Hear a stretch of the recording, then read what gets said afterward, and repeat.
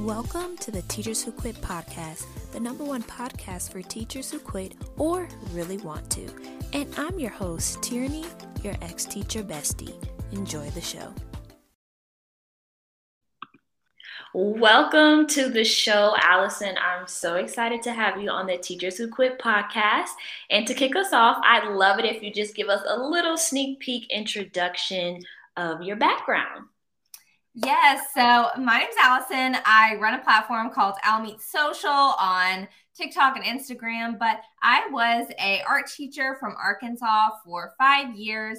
I actually really liked it, but I started a Teacher Talk and Teachergram, and if you listen to this podcast, you probably know what that is, and I really started falling in love with social media and the powers of social media and how different people could use it to give them more opportunity. And in a roundabout way, and we'll talk about how I ended up leaving my job and becoming a social media manager. And now I specialize in TikTok and Reels management. So that's kind of where I started, where I'm at now. Love that. And so let's take it back to the beginning. So tell us a little bit about your teaching journey. So what was that initial point that kind of sparked the interest of, hey, I want to become a teacher?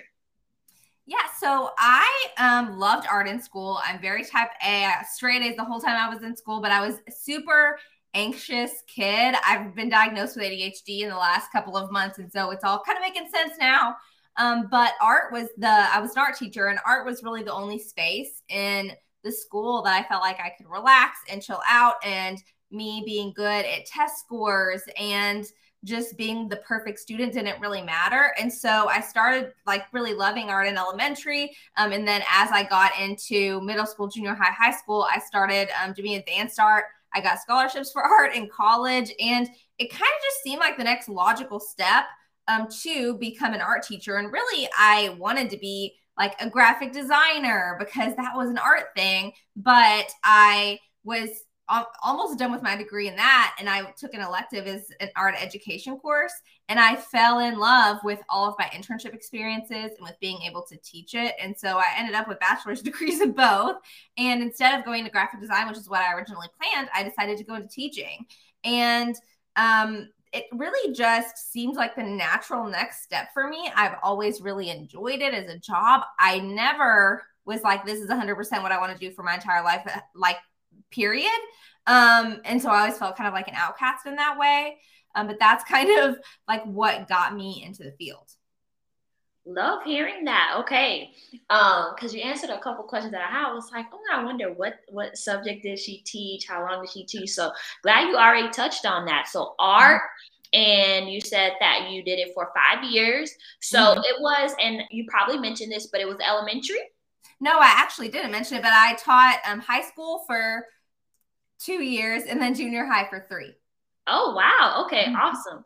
So, loving the graphic design background, and I'm sure that serves you very well in your work now with like TikTok and Reels and all of that stuff, which I can't wait to dive into.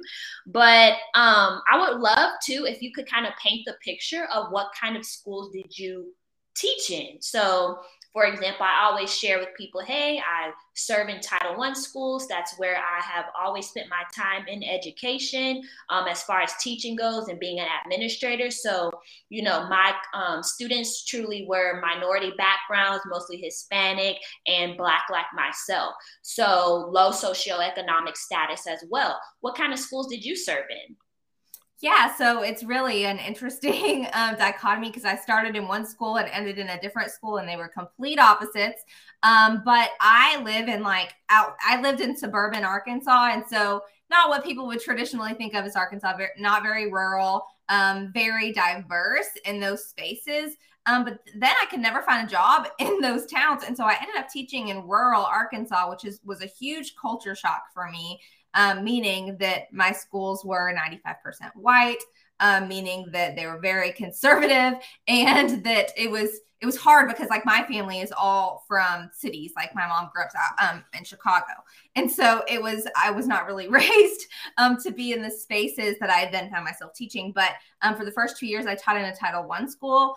And it was really, really, really challenging. I was the only art teacher. There was no art program. I built the art program, and it was probably a couple of the hardest years of my life, but at the same time, I felt like I made the most difference that I ever have. And then I made like $32,000 a year.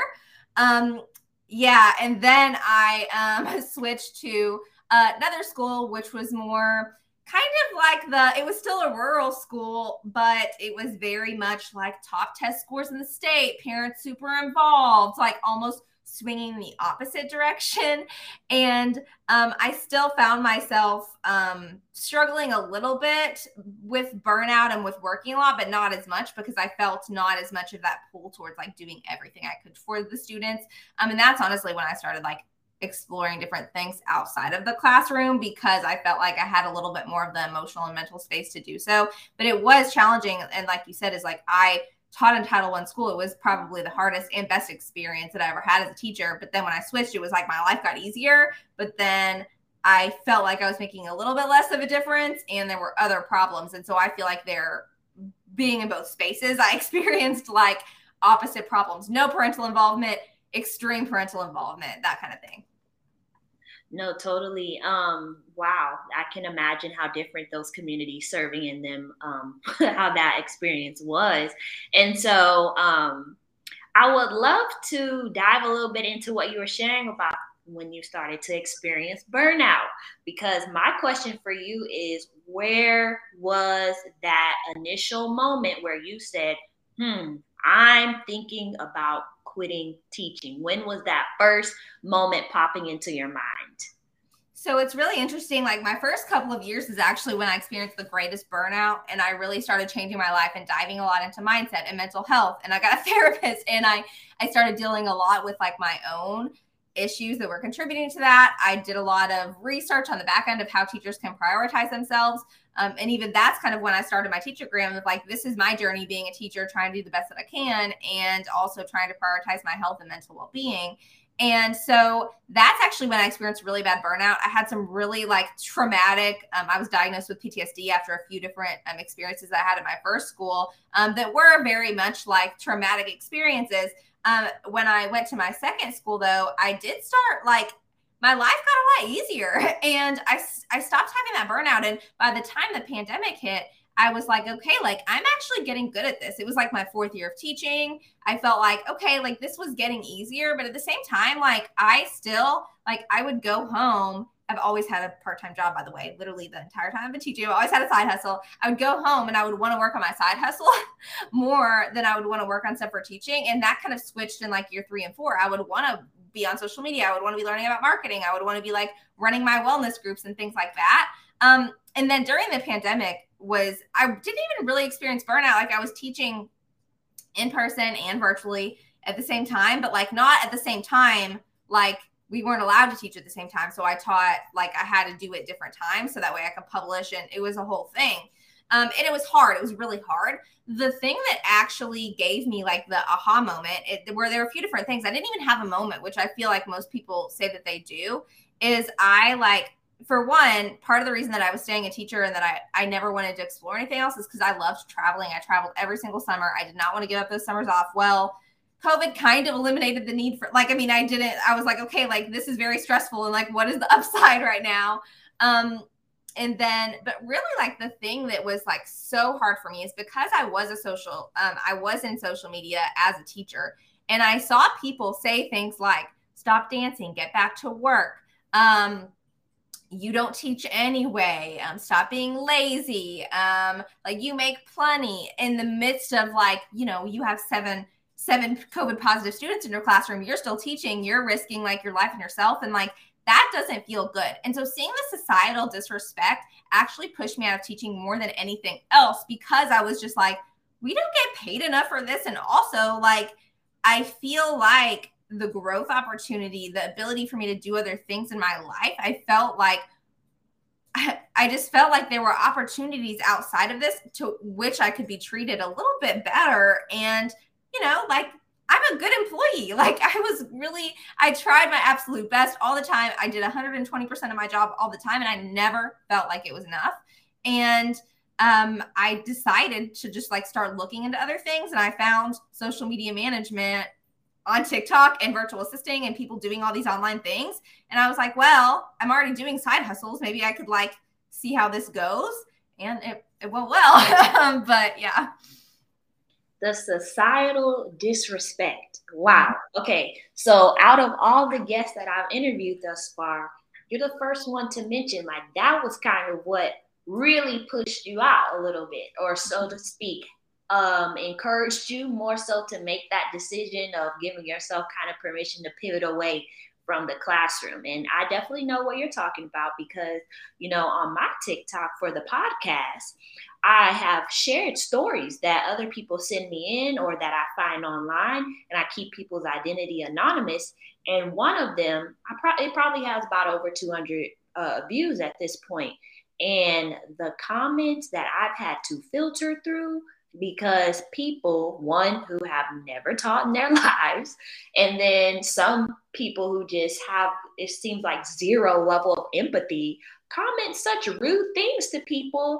And I'm like, okay, well, you're not saying it to me because I'm just sharing the story, you know, that was sent to me or that I found online that belongs to someone else.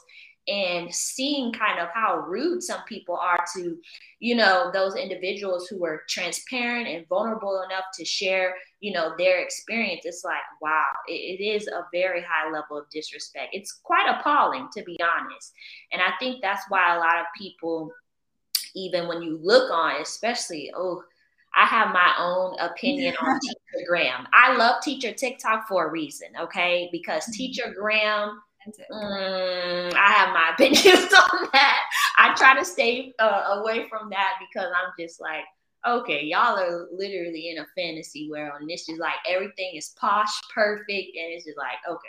It's like the toxic positivity for me. But it's interesting though, being like in the Teacher Graham and Teacher TikTok space, and then transitioning to being in a former TikTok space, because my TikTok was started and had 7,000 followers before I started it, transitioning it. And it's really interesting seeing, because I got negative comments when I was a teacher. Like it would be like me dancing in the most positive, like what, like I would just be not even being controversial. I'd just be dancing, or I would call out something that it was BS, especially during the pandemic. And I got a lot of negative commentary and a lot of negative like DMs and a little bit of harassment with having that little amount of followers. But it's been really interesting because as I've transitioned into former teacher talk, you get the same thing. And so it's like, I find that teachers and females and people in like quote unquote pink professions, right?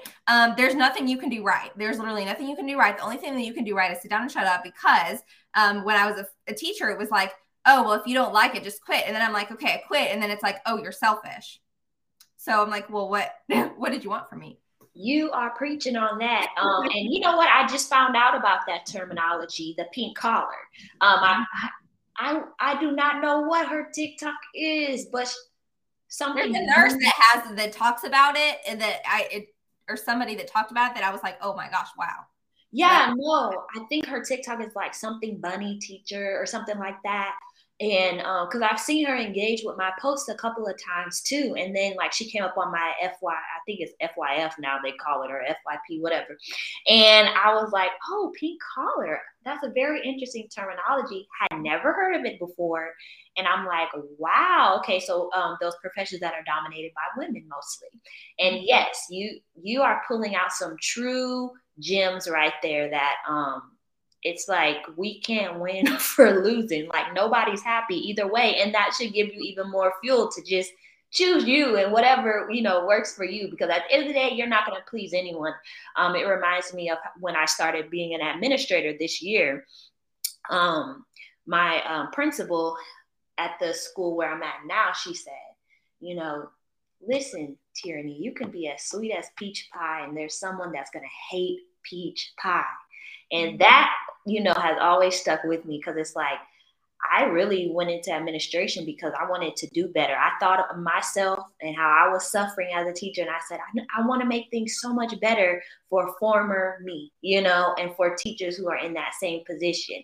And you get into the work really well-meaning, and then you will realize that just because human nature, you can bend all the way backwards and someone will still not be happy with you. And that's been a very interesting thing for me to come across in this work.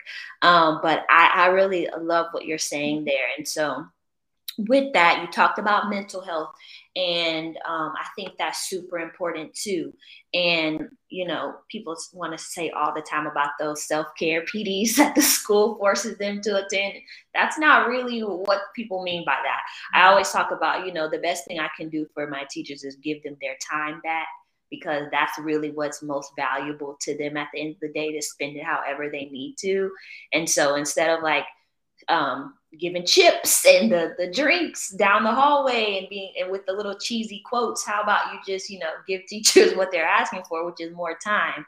The school district where I work now, they give days called rest and renew days, and they added that to this spring because people are like, we need time for ourselves. And instead of doing a cheesy PD, they decided, hey, we're going to do rest and renew days. And I really respected that and appreciated that as well, because I know even as admin, I'm needing it too.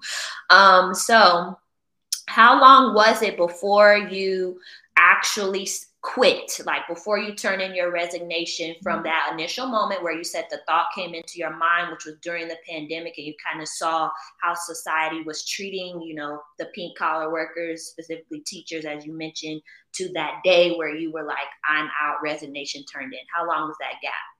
So I didn't actually mention this earlier, but it was interesting because I taught from home from March to May, and we went back that next August. We didn't have a longer time like some people did teaching virtually, but I really liked working from home. So a bug was a little bit in my head, like this would be really cool sometime, because being able to have a slow morning, taking my dog on a walk, not commuting 45 minutes a day, which is what I've done for 5 years. And so, which is now, given the gas situation, I'm like, wow, dodged a bullet there.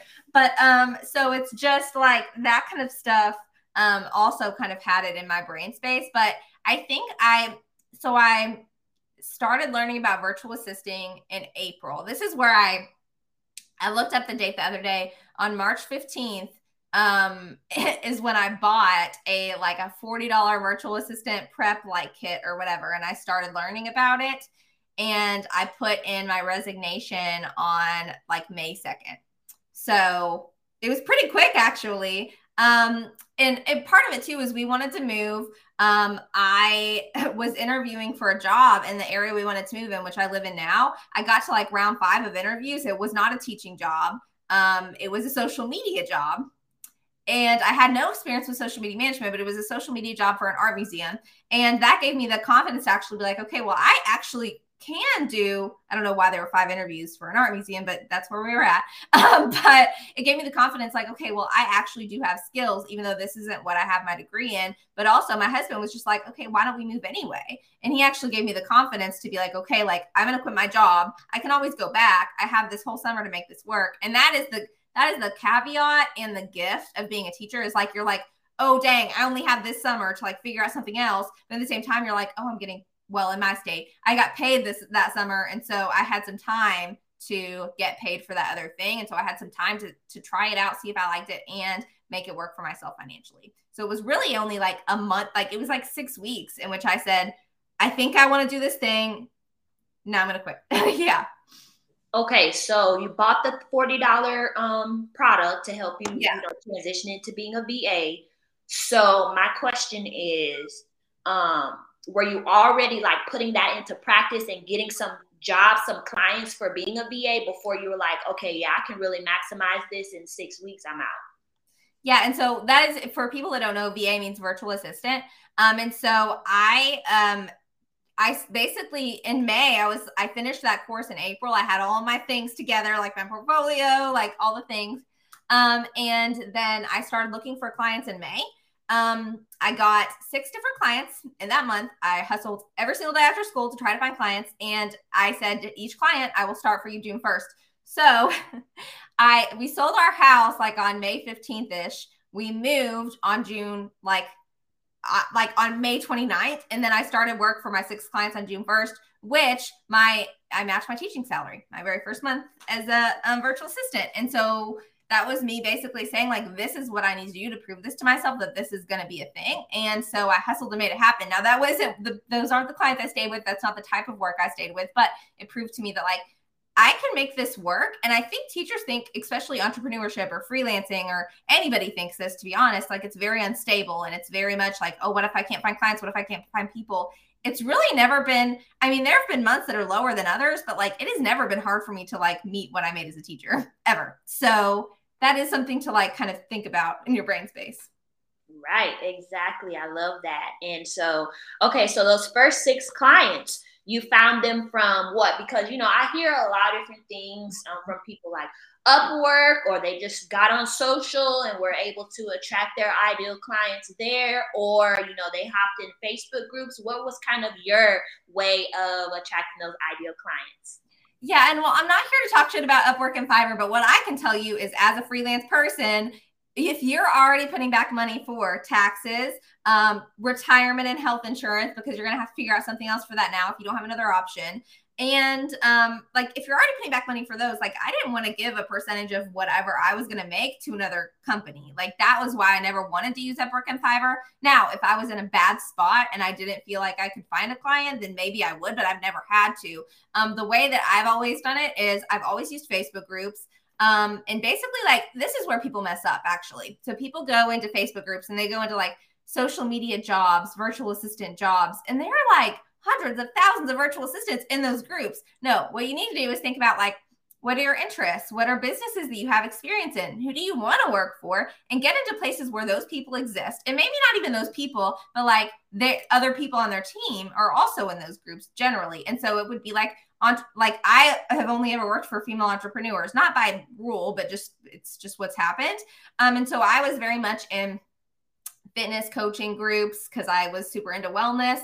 I was in education groups. I was in female entrepreneurship groups. And I just started, like, honestly, I just would search in those groups like Instagram or TikTok, and I would just give free value. And then I would also search Instagram or TikTok hiring, and then or like looking for. And then every once in a while you would find somebody that's looking for something. And then that's how I found most of my people. Now, as I've grown, and like my first client ever was basically just for me being like, hey, like shout it to the world, by the way. Like a lot of people don't lean on their already existing networks. They're like, oh, I don't know any business owners or entrepreneurs.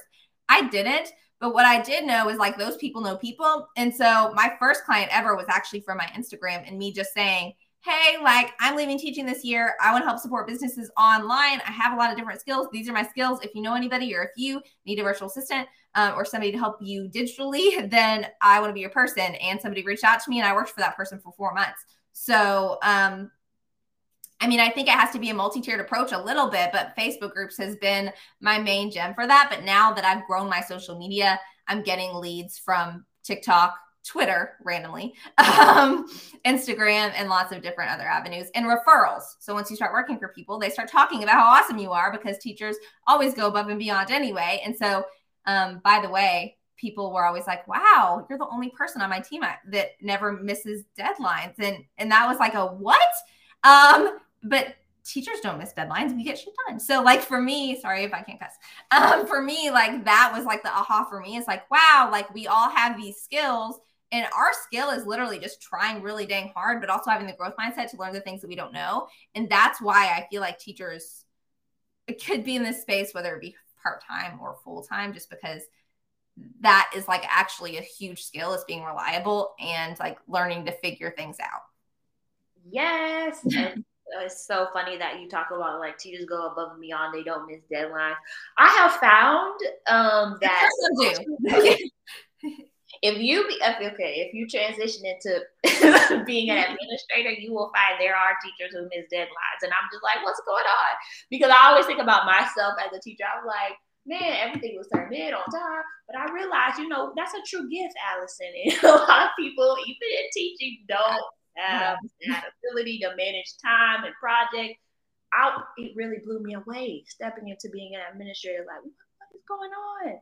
I don't know. I was always just used to juggling like 10 million things and still getting it done. But yeah, that's definitely a gift, and people do appreciate that for sure. Mm-hmm. So with that, what all did you do as a VA? What were the different services that you were offering to these clients that you found either from Instagram or from the Facebook groups? When I first started, I was like, if I know how to do it, or if I think I can learn how to do it in a short amount of time, I'm going to apply for that job. So like for me, when I first started, like my first 6 clients, I was doing, I was setting up workflows through like email marketing systems. So like, you know, the one people know very well is like MailChimp, but there are all these different email marketing systems, and they all kind of work similarly. But with any kind of software, there's literally a manual and a FAQ guide and a little bot online that helps you do things. And so when I first started, 3 of my clients were setting up like email automation systems and like writing their welcome email things. One of my clients was doing course management. So I actually organized her course, which was actually geared towards teachers and well-being, which was really neat. And so I organized and helped create resources for her course. I wrote the emails for her course. I really helped her set all of that up. I did a couple of clients where I wasn't their social media manager at that point, but I was doing like all their graphics or all of their writing. Like I had a client where I wrote literally every single word that came out of their mouth on email, social media, like anything. And by the way, I was an art teacher. Like I was an English person, but I guess I'm a decent writer because it kind of worked out for me in that way. But yeah, I was doing all of these different tasks. And the reason I didn't stay a virtual assistant, and I don't think enough people talk about this enough, is like, there's kind of a cap to what you can make as a virtual assistant, number one. Like people aren't going to pay like X amount of dollars an hour for a virtual assistant. But also I was finding that virtual assistant was very much like do this and then the person goes and does it. But I found that I really liked being more of a big picture thinker and being more of like a strategist and more of like a person that kind of helps their business instead of like a task rabbit a little bit. And so I found that I was loving the social media stuff. That was the stuff I wasn't procrastinating. And that's why I started learning more about social media management in particular, because I found that like I didn't really want to like manage people's inboxes or manage their calendar. Even though at first I was like, this is awesome. This is super easy. The cool thing about entrepreneurship and being able to do something like this is you can literally go with the flow of things that you like. And that's something unique versus like teaching, because, you know, if you didn't like a class, not because of the students, because of the layout or whatever, right? If you didn't like a class, if you didn't like working with a particular parent, if you didn't like a coworker that you had to be on a project with, you couldn't just be like, no, I don't really think I want to work with you anymore. I'm going to go find like another class. Like that wasn't an option. And that actually is an option when you're in the freelance world. Like I can literally be like, I don't like you. I don't want to work with you, or I don't love this job. And this job is like not bringing me joy and I'm procrastinating it. And so things that I didn't like grading that I had to do anyway. Now, if I don't like something like bookkeeping, I don't have to do it. So that's kind of neat. Yeah, no. Who you are talking true for sure on that, because like I even think about now with my consulting business, and when I'm helping these teachers who's struggling with these great behaviors and stuff like that, now I have them. Initially I had a course where it's like, go get it, you know, like I'm telling you the A to Z, go apply it, you know, nobody's there holding your hand, you have to hold yourself accountable, you have to get it done if you want to see the results. And then I started pivoting to, okay, I'm going to do this more one-on-one, but still like, yes, I'm working with you. Yes, we're working together, co-creating your ideal classroom community environment. But at the end of that call, it's up to you to put it into place and to get it done. And then from there, I said, you know what? I am going to, like this summer, I offer a group coaching program for classroom management. And I'm like, okay, this is not a free for all. This is not even driven by money. At the end of the day, people are going to apply. You're going to hop on a call with them. If the vibes aren't working, you can say, thank you, but I do not feel we are a good fit to work together. Because, you know, if people are late, and I know life circumstances happen, but if people are like, you know, 10 minutes or so late to the call, or if, you know, they're just slow to do certain things a little bit, like kind of dragging their feet, I'm like, you know, I like really action taker people. I like people who are actually going to show up and do the work and different things like that. And, you know, those are the people that I'm really looking for. And if I'm able to see like, oh, you kind of wouldn't get with the program, then I'm going to say, you know what, you might want to just buy this $5 product off TPT by this author, because I'm not the best fit for you. And that's okay. And you're right. In teaching, I would have never had the luxury of being able to say thank you and no thank you. It's like you have to work with them, right? So I love what you're saying on that. And you talked about how you ended up transitioning from the VA to what you're doing now, which is with the social media management, but emphasis in TikTok and Reels. So tell me a little bit about that transition and how did you niche down, so to speak, to that specific expertise? It's my favorite thing ever. And so I am now developing like a course for social media managers. But here's like the thing that a lot of social media manager like coaches like teach that I don't agree with is they're like, go find a niche.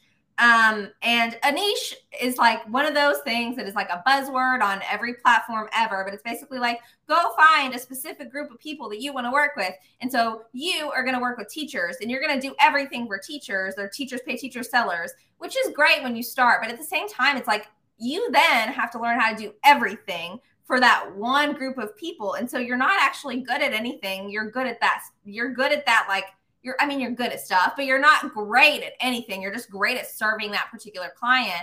But what I like to do and what I like to teach is that like, okay, like what if you could specialize in a service? What if you could be like, I am this person? Because then, and since I've made the shift, by the way, people tag me in opportunities all the time. People refer me all the time because when somebody's like, I need help with TikToks and Reels, they think of me. And so how I actually transitioned to that is the same way I was just describing. I was doing, well, there's two tiers to this. I was doing Instagram management for a lot of clients because Instagram was my first love. I loved Instagram.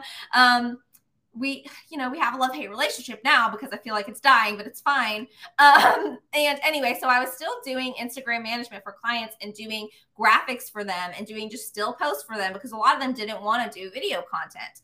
Even though I was very big into it, they just didn't want to do it. Well, I was finding that I was making, and I made good graphics. Like they were really pretty. I have good words. I was like, okay, like this caption is like rockin'. The hashtags are great. The picture is great. Like, but nobody is seeing it because you don't have a video strategy. And so part of it was like the platform was telling me like, this is working and this is not.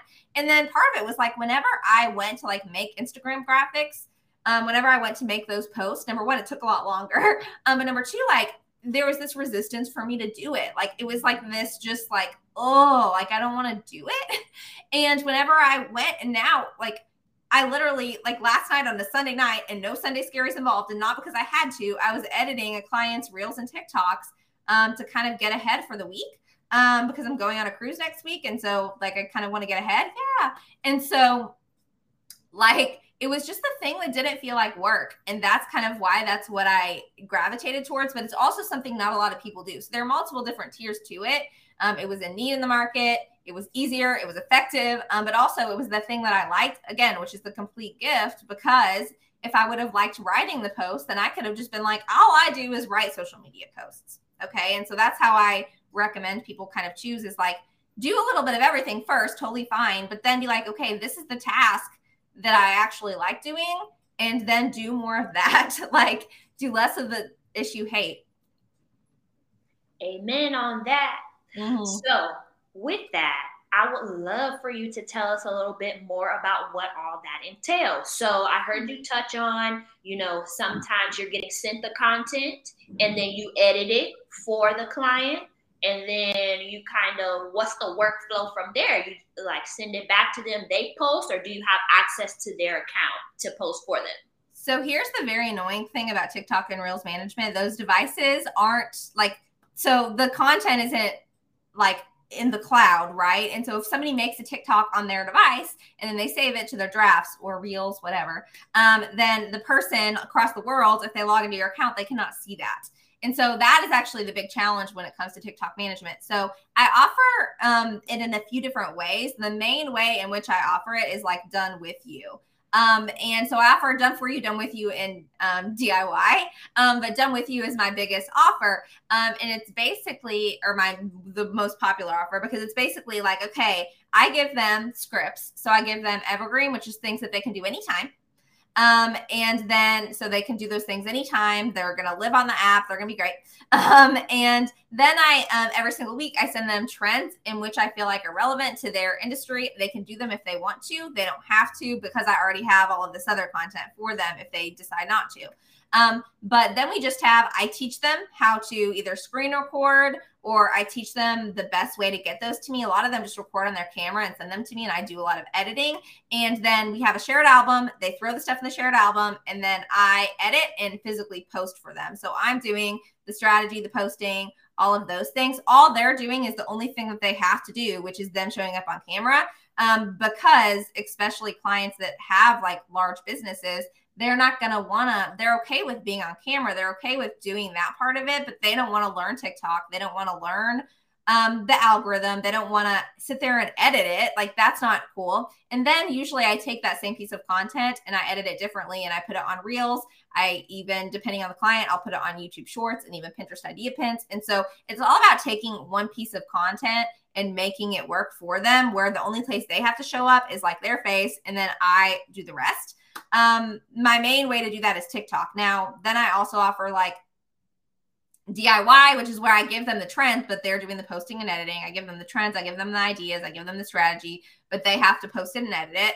And then something I've recently started doing, which I'm kind of doing some pitches on now, I just started offering this month, is me being the face of the brand, and actually just creating those TikToks for them. That doesn't really work well for like coaches or people that they're the face of their brand, but more like software and things like, if you're on TikTok, think of like the Duolingo person. Like, they have a mascot, not like I'm going to put on an outfit, but they have like a person or a thing that is the representative of their account. And a lot of businesses are finding themselves in need of that because they don't have one person. Like, if you're a restaurant or if you're a retail company, like, you have so many employees, like, who's going to run the TikTok, right?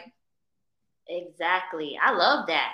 So done for you, done with you, and then DIY. That is really, really awesome. So how often are you sending those people who opt into the option of, hey, create the scripts for me, the reels, the trending audio, send that over to me? Like, how often do they get that deliverable from you? So I send, for DIY, I send them, and like, literally, you guys, I made this up. I like made the whole thing up. I think other people do it differently. I think some people aren't doing it at all, but literally, so I send them scripts for content they can do anytime, every single month, at least 30, usually more, just because I love coming up with ideas. I think it's super fun. And then at least 30. At least 30, yeah, every month. Because like, here's the thing, something's not going to land with people. So that's fine. And then every week, and I can do this because I have multiple clients, every week, every Sunday, and this is like a fun thing for me. Every Sunday, I just look up trends, and I'm like, okay, this trend can work really well with this client. This trend works really well for me. This trend works really well for somebody else. And so then every single week, I send trending ideas. And so, but they also can get like the caption and the hashtags and stuff like that. And that type of thing is super helpful for people. And then once a month, we either do like a Voxer, like a walkie-talkie check-in, or we do like a call where I'm saying, okay, like these are ways in which you can improve the thing that you're doing since you're doing it yourself. These are like small tweaks in order to get your content more seen, basically. That is really awesome. So basically, like, auditing the content, telling them, hey, this is what's working, double down, or here's where you need to improve. That's really, really great. So do you find that a lot of people, or it's more so, what do you offer? So are you putting them on retainer? Like, hey, when you book on with me, it's a 3-month minimum commitment, or how does that work pretty much when they sign on with you? So whenever I just did social media management in general, I just did month to month. Different people have different opinions on this. By the way, if you're ever doing freelance work, always get paid up front, like that month to month. Like, I already got paid. Okay. Already got paid. But I just required a 14-day cancellation notice, and that's it. And it really wasn't for them as much. It was more for me. Like, if I didn't want to work with that client anymore, I didn't want to have to work with them for 3 months. But also, like, I want to deliver with excellence. And so if you're not happy, that's totally fine.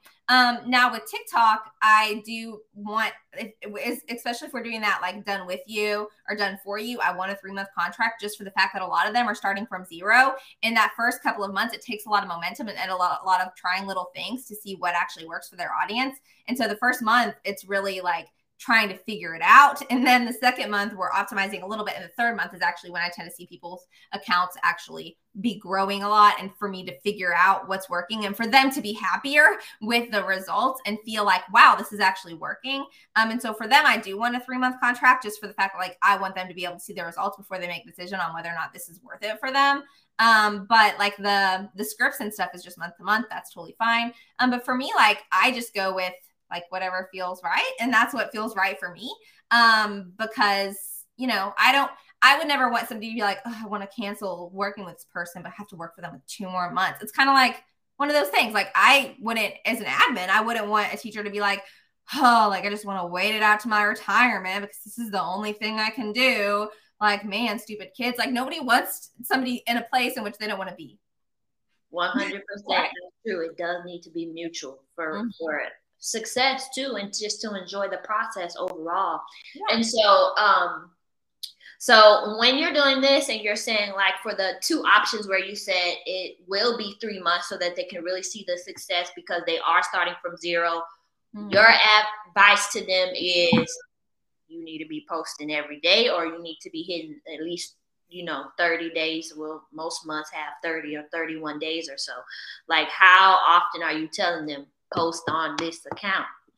So for me, like when I do it with people, like I'm the one posting for them. Now, if they could make 5 pieces of content a day for me to post, fine. That's not realistic for most people, especially large business owners. I do tend to work with like larger business owners and authors, like and coaches and people that own big businesses.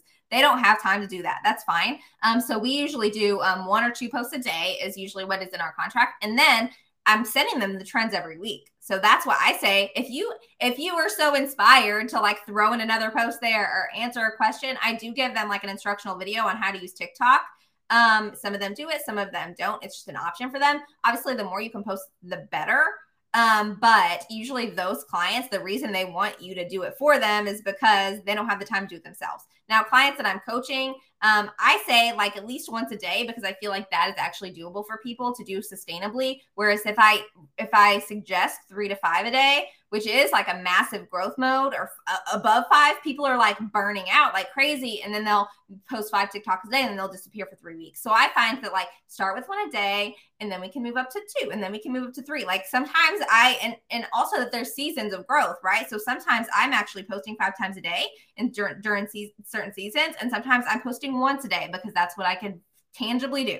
So I think the consistency is better than the quantity, but also I do think like you can post 5 TikToks a day and then be really crappy TikToks that don't land with anybody. Like they actually need to be things that are strategic in the way in which you're showing up, and not just with trends, but also with other types of value. And so that's why I do lead with the evergreen value first, because most of the people I work for are educators in some kind of sense, whether them be like in the coaching industry or teaching some kind of something. And so I'm like, okay, let's lead with education. And if we can throw in some trends, that's great.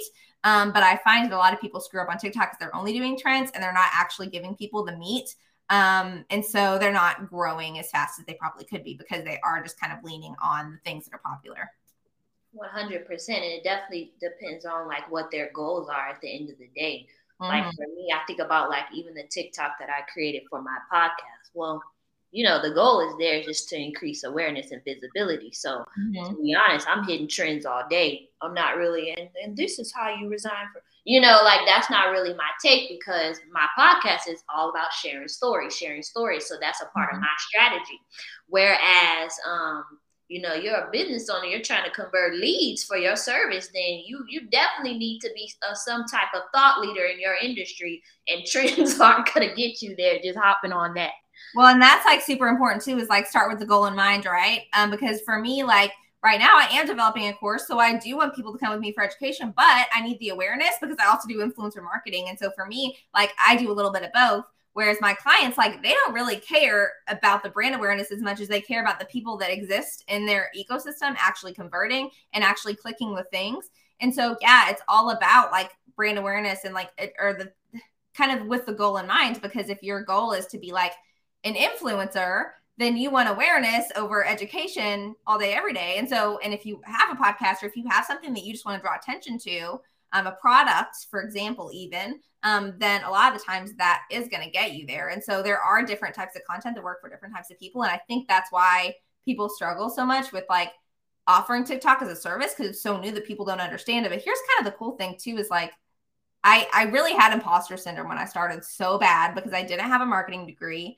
I didn't have that much experience besides Teacher Talk and TeacherGram. Like I didn't really have that much experience, but it's all about like the principles of like what works, but also being able to tweak things as you go.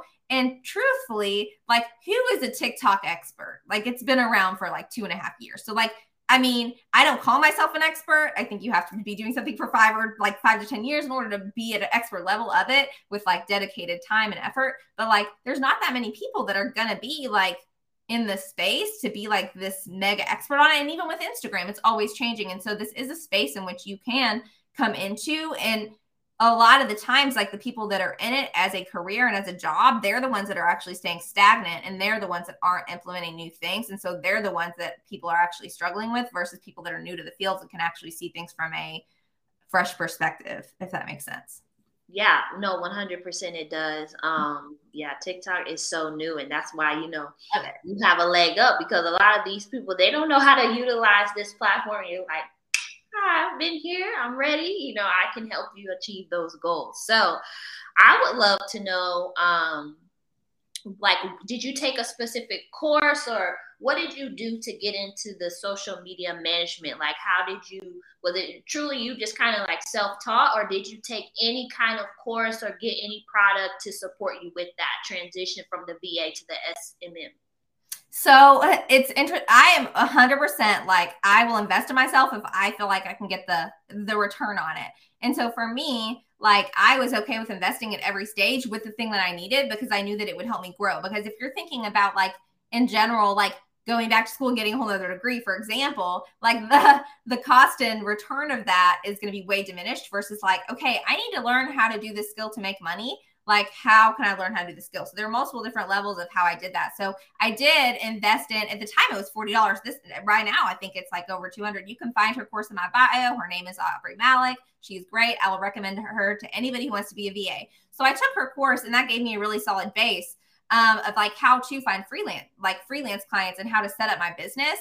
But then like, that's not like, she wasn't a social media manager. And so I was like, okay, now I need somebody that's a social media manager that can help somebody scale more, because I had scaled a decent amount. Like I had surpassed my teaching salary. I felt really comfortable, but I knew that I wanted to do more social media management, and I didn't really know how.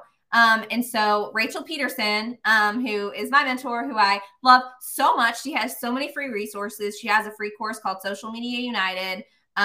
Always down with it. It's like very much like DIY, do it yourself, but it has a lot of resources that actually got me to the next step. And like what I'm creating now is really a fusion of like the things that I learned from them. But also, by the way, if you're in social media, like you learn things consistently if you're going out and searching for those answers. So like for me, I listen to podcasts. I follow people in which I respect their opinion on social media, because they give a lot of free value. I look up things on YouTube. If I'm struggling with a specific thing, I will find a mini course to take on it. So like for me, like I'm kind of combining all of those things into what I'm creating. But in general, like investing in small little pockets of mentorship is super wise, because, for example, the $40 course I took back when I started, I made that back in like 2 hours of working. And for me, like now I am in a high level mentorship. Rachel Peterson is my mentor. It is not a cheap mentorship, but I was able to double my, I was able to invest in that once I got to a certain point, because I knew that I was at the certain point, like I work for clients every single day. Like, how can I earn more passive income? And that's what I needed to learn. And so I invested in her, even though it's expensive, but my income has exploded. And so it's just about like those little strategic things about like, and the thing that I struggle with, or the thing that I think teachers struggle with the most when it comes to this, is not like investing in themselves, because we all are very much like, we love to, like, not all, but like, well, a lot of us love to learn. And so it's not about like learning the thing that you need to know. It's about the belief in yourself and the investment in yourself and the self-belief that like, I am going to invest in this thing because I know that I am going to take action.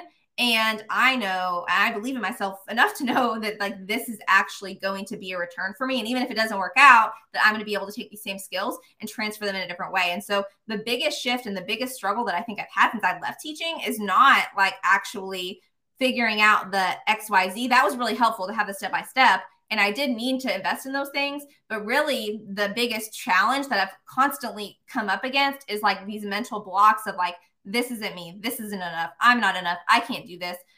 Who am I to like be running a business and like hire an assistant? Like those types of things have been harder for me and have taken more time and work and effort and mindset work than actually learning how to do the thing. And I think that that's why the first thing I recommend when teachers are like, I want to leave the profession, I'm like, if you can possibly at all afford it, I know that this is a privileged thing. But I got a therapist 2 months before I left. And I already was working with a therapist, but we were like up in our sessions, right? And I also really delved into mindset books and mindset podcasts and any kind of positive, like anything I gave into my brain space. That's what I was doing. And honestly, that's good if you're struggling in the teaching field anyway, is like literally working on your mind, but working on your self-belief. Because mindset, if you don't have that in place, like you're not going to be able to find clients because you're going to feel like, oh, like, why would you hire me anyway? So, I mean, that's like where I feel like a lot of freelancers and teachers particularly hold themselves up, because we've been kind of fed this story that like the only thing we can do is teaching. You know what I mean? 100%. And I like what you said about mindset, because if you're going in this freelance work too, you have to understand that you have bills to pay. And so you need to be able to charge what you can do in order to sustain your lifestyle and to meet your needs. And a lot of people who are over here charging $2 on TPT for product, we got to up the rates, we have to. And of course, that should match the value that you're able to give to your client or the transformation you're able to make. But it starts with belief, right? If you feel like you're only good enough to sell this $2 TPT product, then that's you. And I know there are some people who are doing fabulously with those $2 TPT products, but that's a smaller percentage rather than some people who are maybe charging more for another, like a service or course or coaching like you're mentioning, and are able to reach what they need for their income with like 2 or 3 clients. So gotta think about that as well for those who are listening in. And I love how you talked about Rachel Peterson. I discovered her maybe a few months ago, like maybe towards the end of 2021.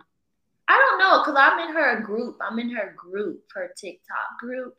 And I love her group so very much. And I'm like, okay, so how did you end up discovering Rachel for yourself? And please tell us a little bit more about what all entails in the mentorship that you're in with her. Oh my goodness. So, like a little bit about too is like charging was actually the hardest thing for me. And that's actually why I kept needing to invest in masterminds and groups, because every single time I had a prospective client, I would be like, oh my gosh, what do I charge? Like, oh my gosh, what do I charge? What do I charge them? How do I charge them? I always, when I started, by the way, if you ever start freelancing, whatever you're thinking, basically double it because it's too low. And so like I started working with Rachel in September. And like in a one-on-one mentorship capacity, like she has a mentorship group called The Click. And so I started working with her then. And at that time I had 8 clients and I was making probably $2,000 less than what I make currently. Now I have 3 clients, actually 2. And I make more, through other forms of income, through influencer marketing, through actually less hours, more time on my own business. And so it's very interesting. And like, it's not only the, like, even like when I invested in like my VA prep course or whatever, like there was like a little Facebook group where you could ask questions. And for me, it was like being able to say like, what do I charge? And like what, like, and seeing what other people are doing, because it wasn't until I actually joined Rachel's mastermind that I saw other people and what they were charging. It was almost triple to quadruple what I was charging. And it wasn't something I could just be like, I'm charging this now because I had bills to pay. Right. But I was like, okay, like I can get there. And now I have the self-belief that like I do good enough work to be able to charge these prices. And if Blank can do it, then I can do it. And I think that's actually the goal of that. So Rachel's mastermind. So in general, the reason I always recommend Rachel to people is because she has a ton of free resources. Like if it exists, like she gives so much for free. And then even like the reason I kind of found out about her was because I was looking for a solution in social media management. I think I found her like on TikTok or something. And I got into like her little ecosystem. She had a free week-long challenge. I took her free week-long challenge. She had like a 2-day like accelerator. I took her 2-day accelerator. It was like $39 or something. And at the end of that, they had applications for her mastermind. And so I did the application for her mastermind. It's expensive, I'm not gonna lie. But what is in it is basically like her entire bank of all the stuff that she works with clients on. It's endless value, but the number one thing that has actually helped me is being in the community with the people. And so if I have a question about like copywriting, or if I have a question about marketing or website design or something, then I have people there specifically to ask. They're experts in their field. And that has been the biggest game changer. But then also we have 4 meetups a year, like in country, at least one out of country. So I'm going to Spain in May. So that's really cool. And so it's really just given me like the self-belief though. And I think that whoever you invest in to help you with whatever, like that's what you should really look for in it. Is not always necessarily like, when am I going to make back this money with X, which by the way, I did every single course or anything that I've invested in, I've made it back the very next month, if not sooner. But it's really like, how can this shift my mindset in order to like have the belief that I can act as if, like, can I act as if I'm a 6-figure business owner? Because like I was not in business. And like me saying now that I own a business, like I have a corporation, I have an assistant, I have like QuickBooks, like that is crazy to me because like I'm not a person that's in business. And so I needed to surround myself with people that knew those things and that could like help me up level in those ways. Wow, I love that. Spain, oh yes. Yeah, I'm excited. I know this was an investment, but I do know that Rachel is very good at what she does, and you will see the results. And I'm sure you have already. So yeah, and start small. Like with investments, start small, and then as you like, I always tell myself like I kind of like creep on people and creep on courses, and so I'm like, if I can make this amount of money, this is kind of the cool thing about being able to do more things for money. If I can make this amount of money, then I can invest in this thing. Like I said, if I could make X amount of money by December, I'll tell you, if I could hit a 10K month by December, then I was going to book my trip to Spain. So I booked my trip to Spain. And so, I mean, those types of landmarks were really helpful for me also. Yes. And you have shared that you are a 6-figure entrepreneur, right? Yeah, it's crazy. I love that. I love hearing that. That is so amazing. And so for those, tuning in right now, if it's possible for Allison to do it, she's living proof. She was right in your position. She was a former teacher. Look at what she's doing now. I mean, living an amazing life at this point, post-teaching, happy, thriving in her business. And so that's available to you. So you have permission to choose, which way you want to go. You can stay where you're at, or you can try taking that risk and doing something different, and you will probably have great results as long as you're committed to the work. So I would love to know, what are some of your holy grail resources that you often use for your work as, a social media manager specializing in TikTok and Reels? What are your tools? So, if you go to the link in any of my social media bios, I have a section that says tools for teachers. And this is literally like, if I were to, because here's the thing, I'm a social media manager, but I'm not the person to help you with your resume. I'm just not. Like I didn't get another job that required a resume. My resumes and my portfolios look very different. Anyway, so I have a person that I trust that I know that helps people with resumes. I have a person that I trust that I know helps people get into X positions, that helps people with VA. So that's tools for teachers. That can help you with whatever you need, right? But I also have like tools for social media managers, which I think are super helpful. They're also linked in my bio, but Metricool is my number one. I'm working with them now in some capacities because I love them so much. I use it every day, but basically it's a social media scheduler as a robust free version. So I love that. But also I love a bunch of free apps like CapCut or InShot or things that you can find directly on your phone that are completely free. Like now my business expenses, I'm going to be honest, my business expenses are $2,000 a month. When I started, my business expenses were $30 a month. So like, let's be real, like you can actually do this and not have very much business, like hardly any business expenses. And so I use Dubsado for like my clients because you can put like contracts in them and things like that. I learned how to do that through their website. It was not that hard. I still don't have a website, by the way. And so, I mean, I think that just so you know, like it can literally be a $30 a month situation or a very expensive situation.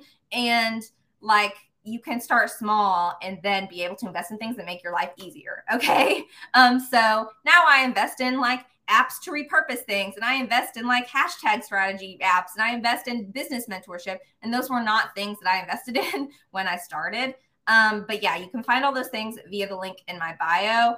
But also I definitely recommend, like, if you're curious about this, and this is something I wish I would have done because I didn't. And I worked at a restaurant. I did painting classes after school. I did the MLM world for a while.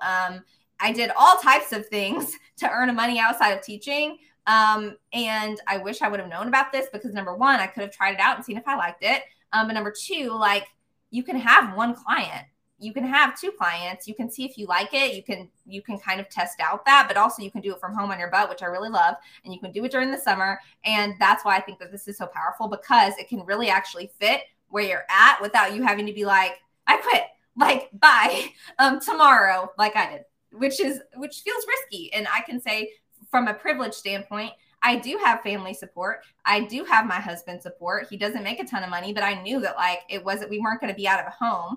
And I did have insurance through him. And so I always preface with, like, I don't have children. And so I know that you have to have these like little moments with yourself where you can either test things out or where you can make income in a different way. I was able to pay off my debt because of like some of the pandemic money and like saving and stuff during that. And so those are all privileged spaces. And so you have to kind of work through each of those to where it makes sense for you in your life. And for me, if I didn't have all those roadblocks, I probably would have tried it part-time a little bit sooner, or at least tried it for the whole summer before I quit my job. So that's always another option. That is so good. So thank you for sharing all those tools with us. All of that will be linked down below in the show notes, where you can access her page that has consolidated of everything that she's offering and what she just shared with you all. And I would love to have you share, Allison, where can these listeners, these teachers who are contemplating leaving the profession, or the teachers who have already quit but still haven't determined their next step, where can they connect with you online to learn more about social media management? Yes. So I'm at Al Social, al.meets.social. I know it'll be in the show notes, but it's on TikTok and Instagram. And to be honest, like, if you have a question, just reach out to me on Instagram and I'll either answer it or I'll make some free content about it. But to be truthful, like, I really, even if social media management isn't your thing, if I know like you want to leave teaching and this is how you want to leave, like, I can try to direct you to somebody who does, because I think like there is this weird like former teacher space where like people are doing all these different things and people don't know what to choose.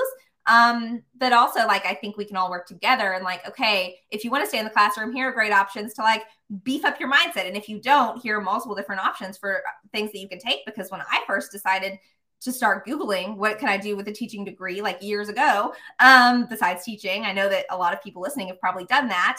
Then I didn't have any, I had like one option or 2 options, and I want there to be lots of options for people. So definitely reach out, because that's like why I want to stay in this like teacher space, is to really help support people that were like me, that didn't think it was possible for them.